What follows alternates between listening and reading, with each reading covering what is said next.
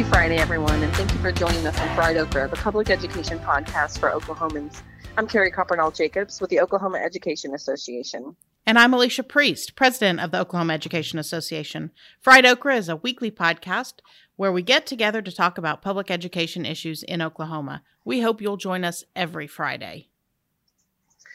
Well, this morning we are going to start off with Amanda Ewing, who is in charge of our Legislative and Political Organizing Center. It was a busy week for elections. Amanda, thank you for joining us. Thanks for having me. So first of all, let's talk about, give us a big picture. How did Election Day go on Tuesday? When it was all said and done, it was good. It was good for OEA. It was good for educators, good for Oklahoma. We've passed State Question 802, which means a lot more people will be insured.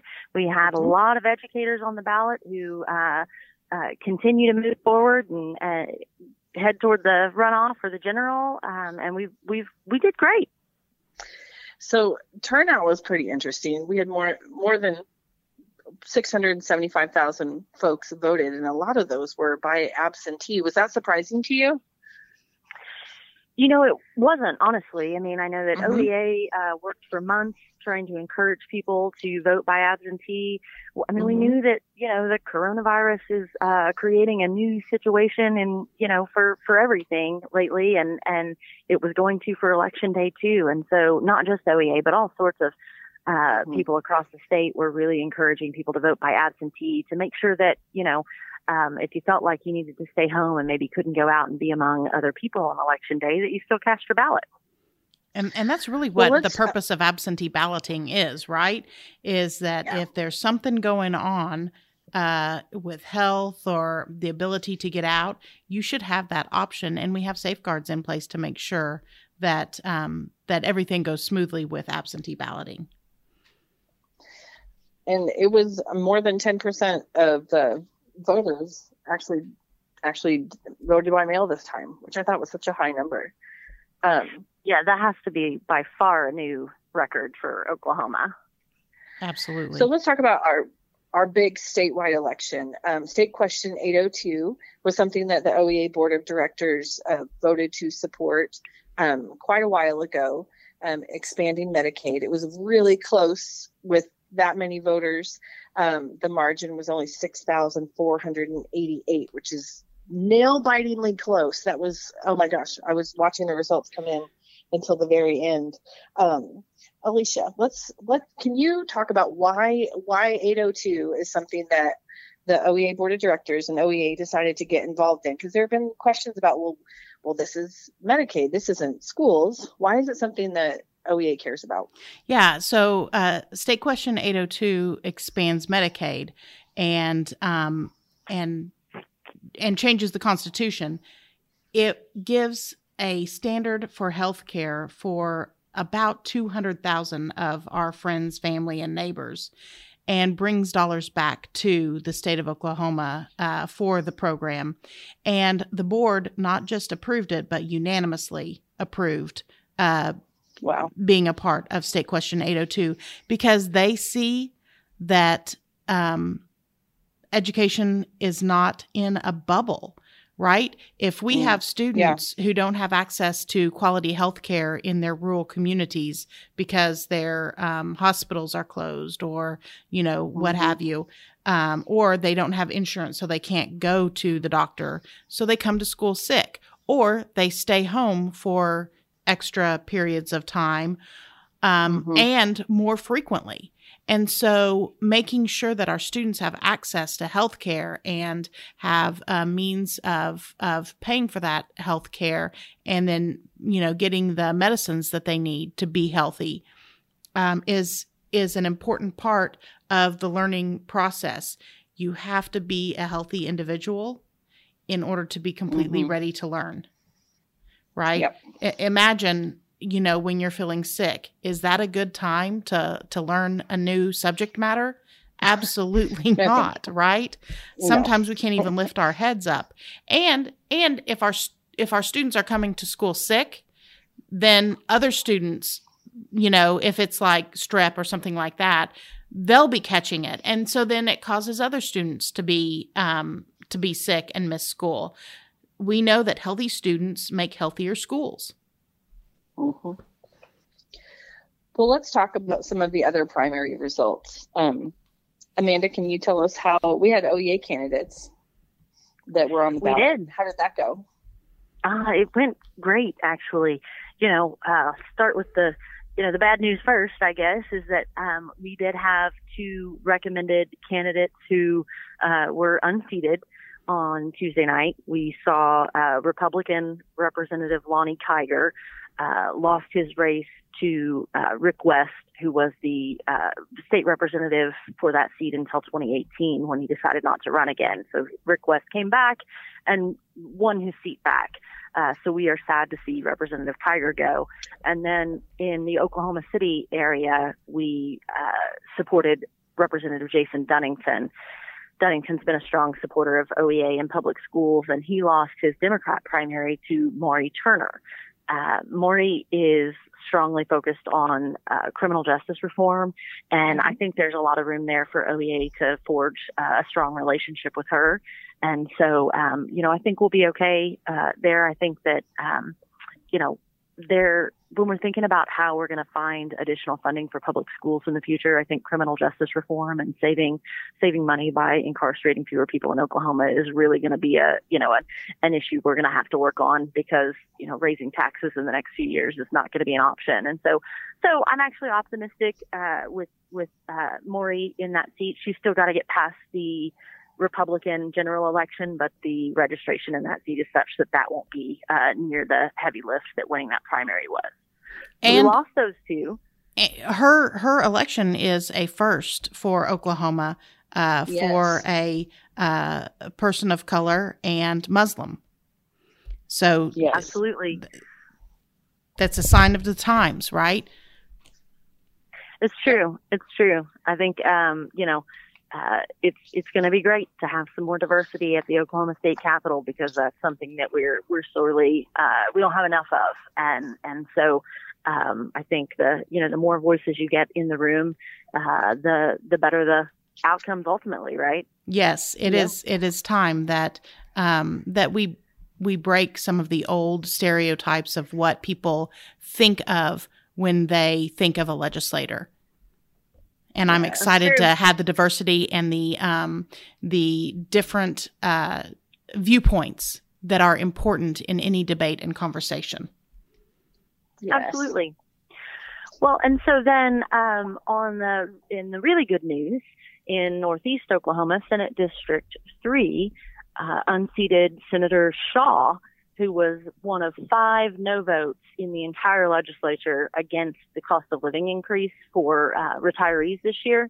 And so, that was a real disappointment to see Senator Shaw staying with those few no votes, and he's supported vouchers in recent years. And so OEA went out on a limb in that race, and we decided to endorse against a sitting legislator, which is not something we do very often. But we supported Republican educator Blake Cowboy Stevens. He ran for governor a couple of years ago, so I think some people, may have already heard about him. But he's been a counselor at Locust Grove for decades, and decided to run for the state Senate seat and won handily Tuesday night. So it's really encouraging to have another educator voice in the state Senate, especially in the Republican caucus. So as you were talking about, educators running and talked about some of our PAC recommendations, overall, how did our PAC recommendations go? We recommended in 15 races, and in 13 of those, I believe, our recommended candidate won. That's an awesome good record percentage. Yeah, it is. There are lots of times that we have not fared quite that well on election night, so that was very encouraging.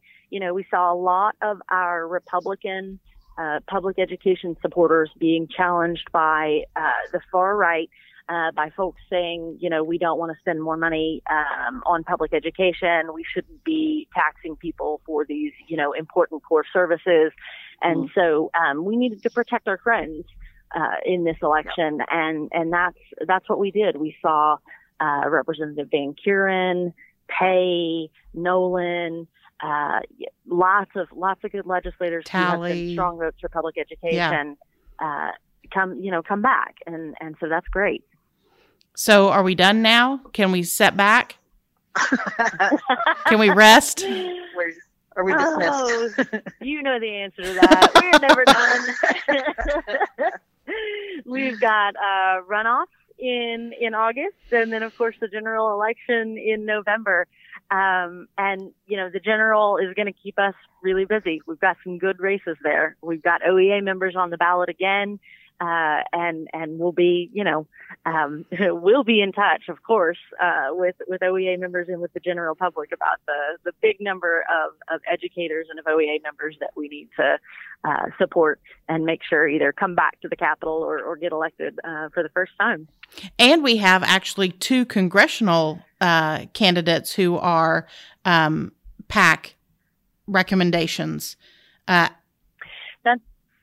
That's absolutely right. It was a big deal to get a public education supporter into Congress 2 years ago. Congresswoman Kendra Horn was elected in 2018 and is up for re-election right now. We saw a lot of Republicans vying for the opportunity to challenge Congresswoman Horn, and we didn't get a clear winner Tuesday night. Yeah. There were 75 people on that Republican ballot. And a certain one came in really, really low with about 10% of the vote. And I'm not so sad about that. I don't want anything bad to happen to anybody, but I was lolling to myself. Lolling. Oh, LOL. Well, in that race, we will see Terry Neese and Senator Stephanie Bice fighting it out in the runoff to see who's going to ultimately challenge Congresswoman Horn in November. But then we also have Abby Broyles, who is running for U.S. Senate. She won her primary outright, even though there were quite a few people running in that race too. And so now she'll be focusing on challenging Senator Jim Inhofe in November. Well, speaking of August, for the primary runoffs, that's August 25th. The last day to register for that, if you aren't registered to vote, but I hope that you are, is July 31st. So be sure to register by the end of the month, because those primary runoffs are going to be tight. That's going to be serious. Yeah, that's true. Some important decisions, and your vote. If you're voting one way, it is not a vote in support of public education. That's for sure. Well, thank you, Amanda, for joining us. It was an eventful week, and everybody is pretty tired. That was a hard sprint. So thank you for taking the time to talk with us this morning. Thanks for having me. It's always fun to talk to you all, especially about politics. Yes. Things we don't talk about in my family for sure, because Happy Father's Day. That was not a fun discussion at my house. Politics and family. Love it. No thanks. Thank you so much, Amanda. We appreciate you. Thank you. All right. Bye-bye.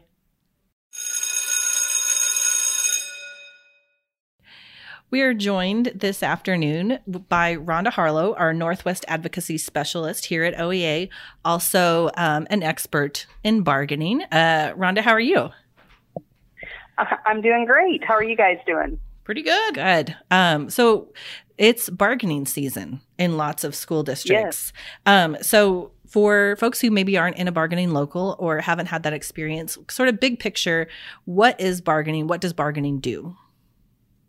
So bargaining is really the exchange of good faith proposals and counter proposals between the bargaining agent and the representatives of the school board. Mm-hmm. And the purpose of it is to reach an agreement that's satisfactory to both parties.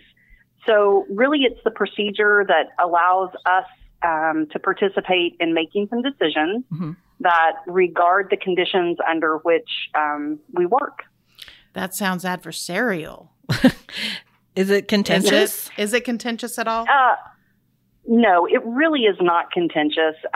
In fact, it really opens two-way communication between the bargaining agent and administration, gives an opportunity to discuss issues and concerns, gives the opportunity to make some decisions that really are beneficial to both parties. So what you just mentioned, issues and concerns, because bargaining is not just money. No, it's not. Under the state statute, when we talk about good faith bargaining, we go in and we are able to negotiate for our hours, our wages, fringe benefits, and other conditions that imply that other working conditions, things that deal with our day-to-day work. So, can you give an example of some things that you might bargain, that a local might bargain with the school district for? Sure. So obvious would be the salary schedule. Mm-hmm. The majority of our bargaining locals do pay above the state minimum salary schedule. So that would be one of the things. They also bargain for their plan time. Mm-hmm. State minimum is an average of 200 minutes a week. And so a lot of our bargaining locals will bargain for time above that state minimum. Yeah. Duty-free lunch. Yes, or the dream. The amount of time, yeah, absolutely. Or the amount of time that they have for lunch. Yeah. Those are other things that they will bargain. Their contract date. When does it start? When does it mm-hmm. end? Those would be some other things. Do they get compensation if they have to cover classes? If the district has a shortage of subs and a teacher is asked to cover a class during their plan time, is there going to be compensation for that? That'll be things that we negotiate also. So what is the difference between working for a district that has bargaining versus one that does not? I mean, sure. What does that contract look like? So the districts that do not have a negotiated agreement, they are working at the state minimum, which is the state statute. So that's the minimum that the law provides, mm-hmm. and then board policy. So those are the things that will kind of direct their work. And board policy can be changed once a month mm-hmm. at a board meeting and doesn't have necessarily input and teacher voice to mm-hmm. that. When you're looking at a district that has a negotiated agreement, your association and even just the association represents everyone in the bargaining process. People have a voice to that. The local will send out a bargaining survey mm-hmm. and teachers have an opportunity to put down their issues and concerns. And then that is brought to the table. If it is something that can be negotiated into the agreement, or if it just needs to be communications that happen between the association and admin to see if we can get some things fixed for the coming school year. So I was going to ask about that. Are there things that you work on that are not necessarily things that end up in the contract? Like other Sure. issues outside of that? Can you kind of explain like how that part of it goes?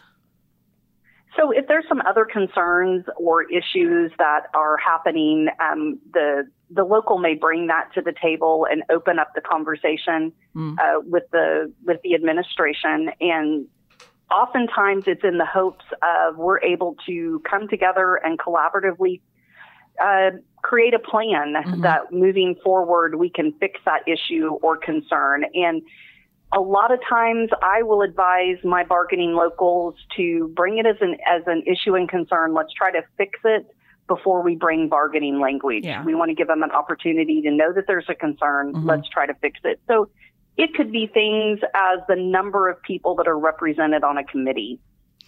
Do we have a good cross-section? of the teacher population that's being represented on committees? What about professional development? So one of the things that was brought that was not negotiated into an agreement was teachers being able to bank their professional development that was done outside of the contract day or the contract year. And they could bank up to 12 hours, which is the equivalent to 2 professional development days, and exchange those for PD days during the school year. So cool. As a classroom teacher, if I did some professional development over the summer, I would have that approved by my administrator, and then I would be able to use that in exchange of PD that was happening during the course of the school year. So that was something that was brought to the table, was not necessarily negotiated into the agreement, but it was something that was created. It's been implemented in the district and has had a lot of success. That's awesome. So when you sit down to negotiate a contract, who's in on that? So for the side of the bargaining agent, which would be the local usually will have an election process for the negotiations team. And so the negotiations team will be representative of the body. So they typically try to have a member on the negotiations team that's at the elementary level, at the middle school, junior high level, secondary levels, any specials. That's for our certified. Our support also negotiates, and they will often try to have representatives across the different departments that they're representing. So they can bring in those perspectives and be a part of that conversation at the table. And then each district is a little bit different on how they decide who is going to be on their teams. And this is all outlined in the procedural agreement. So each local that bargains has a procedural agreement with the Board of Education that kind of outlines who's going to be on the teams and how are they selected. So it varies by local. Do you see HR, superintendent? Who are the people that hired people usually? Outside. Typically, in my experience, the HR director will often sit on the negotiations team for administration, along with they're really good about trying to have an elementary, secondary, administrators, any other specials that may be. Sometimes the CFO, the chief financial officer, will sit on negotiations, or they'll serve in a consultation type of role. Some of my districts have the superintendent come to the table, others do not. So it's just dependent on what they're comfortable and with and what we've agreed upon. So for non-bargaining locals, big picture, what does it look like to become a bargaining local? How does that process work to become the bargaining agent? Because it's an intensive process. It's an intensive process that is outlined by law. We have to follow the timeline that is in the state statutes in order to go through the election process. Any local that's interested in becoming a bargaining local, I highly suggest they reach out to their OEA advocate and their OEA organizer, because those two entities are going to work closely with that local to help them through the election process. But if they are interested in becoming a bargaining local, the first thing that they're going to need to do is, one, reach out to their OEA organizer and their advocate so we can help them through the timeline of all of that. Once we get ready to make that decision and move toward a bargaining election, they submit a letter to their superintendent and to the school board stating that they will be circulating a petition to gather enough signatures to request a bargaining election. So a petition has been circulated among everyone that falls underneath the bargaining unit, and they have to gather 35% of the eligible signatures. Oh, okay. Once they've hit that 35% mark, the petition is then validated by a district judge. Has to validate those signatures once those have been validated, we're ready for an election. And then at the election stage, it is a simple majority. So if they win the simple majority, they then have the opportunity to be the bargaining agent. And once that is accomplished, we will start writing the procedural agreement. And then once that has been approved, we will then start working on the negotiated agreement. We've had several locals go through that process recently. I know, both certified and support. Mm-hmm. That is correct. Glenpool recently won a bargaining election. Mustang Support recently won their right to be the bargaining agent for the support employees there. Hugo. So we've had several recently go through that process. And again, it's going to vary by local on how long that takes. Glenpool's turnaround was fairly quick in their ability to gain bargaining rights. Mm-hmm. Mustang was a little bit of a slower process, Mustang Support, and it took pretty close to 4 years to get to the point of being able to hold a bargaining election.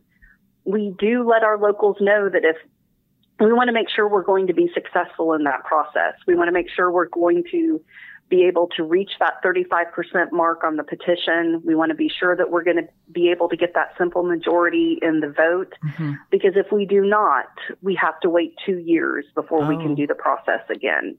Yeah. So you want to make sure all your ducks are in a row before you Absolutely. start the process. Line up the ducklings, then get to work. Yeah, and that's why we really encourage reaching out to your organizer and your advocate, because we can come in and tailor the plan centered around winning a bargaining election. So we can be fairly confident that we are going to be successful in our first attempt. Yeah. Well, great. Well, thank you, Rhonda, for giving us sort of a peek behind the curtain of bargaining. We appreciate your time very much. You're for being absolutely with us. welcome. You guys have a great rest of the day.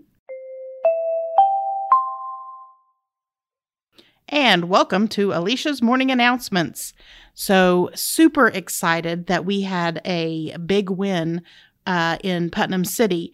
Our education support professionals were on the chopping block as the district was looking at privatizing a faction of them, and with Sodexo, going with Sodexo. And they reached out to us, talked, and we organized. We did informational picketing. People stood on the street corner and talked about it.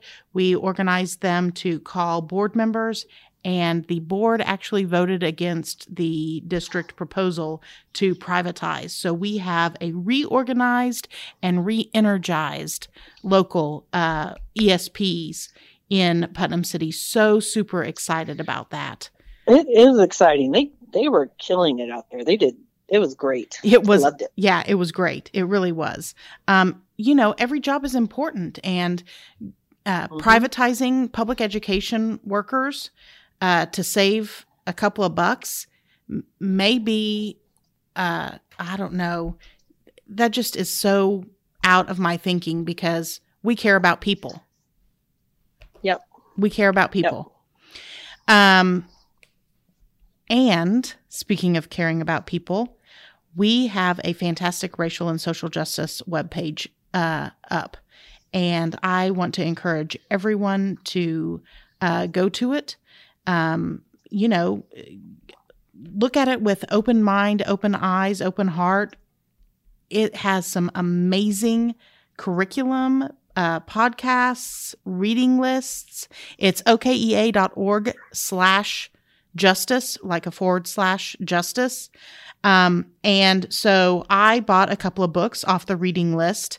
In fact, I'm using one of the books that has been recommended to start an OEA member book study during summer conference. That's cool. Yeah. So that's going to be awesome. So which book is that? It is the Why Are All the Black Kids Sitting Together in the Cafeteria? So I'm excited to share thinking with people, to grow in grace with people over subjects that we may think are difficult and shouldn't be talked about. But the one thing that we can do wrong is not talk about it. And so we have to grow together. We're a group of educators. If we're not educating ourselves on important issues in our communities and for our students, then we're doing a disservice, I think. So we're gonna kick that book study off at the summer conference the week of July 13th through 17th. I think that session is on Monday evening at 7. And the registration for the summer conference is coming out today. So excited about that lineup. Yep. I was channeling my inner Oprah. You get a book. You get a book. So we've got everything in that conference from the caucus meetings. So each of we've had caucuses on the podcast before. Each of those groups have a time slot that they've chosen that you can go to. We've got racial justice. We've got stuff for early career teachers. We've got stuff for emerging leaders. We've got stuff for career teachers, career ESPs. We've got something for everyone. I'm super excited about a couple of them, the breakout sessions. One session, and I just worked with them last night, an author from California who's written a couple of books with science. They're really geared pre-K through 6, I think. And it's about how science is, follow your dream and no matter, because some people think science is a boy thing instead of a girl thing. And so it's really about a little girl who's finding her way and her love of science. And so he is going to come on and do an author visit. And in conjunction with him and that book, actually, he just had his second book published this week. So it's a series of books on science. Wow. We're having Barbie Jackson, who is an elementary school teacher from Sand Springs. She is doing a STEM project alongside that book. So it is going to be a really cool breakout session. So that's just one of them. I mean, I could go on and on. I'm super excited about. There's one that is distance learning from virtual to packets and how to make the most if we have to go back to a distance learning environment. How to, if your students don't have access to technology, make packets that are beneficial. And Gina Nelson and Haley Couch are going to do that. I mean, seriously, I am going on and on. Not that I could. I am going on and on. It's happening. It's happening right now. I can't stop myself. So legislative stuff, stuff to be a leader in the association, you name it, we have it. And the cool thing about it is when you register, you can register to be on in person, or you can register to get a link of the recorded professional development. So, that's awesome. Yeah, super excited about that possibility. That's awesome. Yeah, because there are other things that are going on that same week. OK Engage is going on. So, if you just have to register one way or another. You register and you'll have the opportunity to participate. All the PD, all the time, anything that you would want to know about. And then next week, we are going to take a break from the podcast.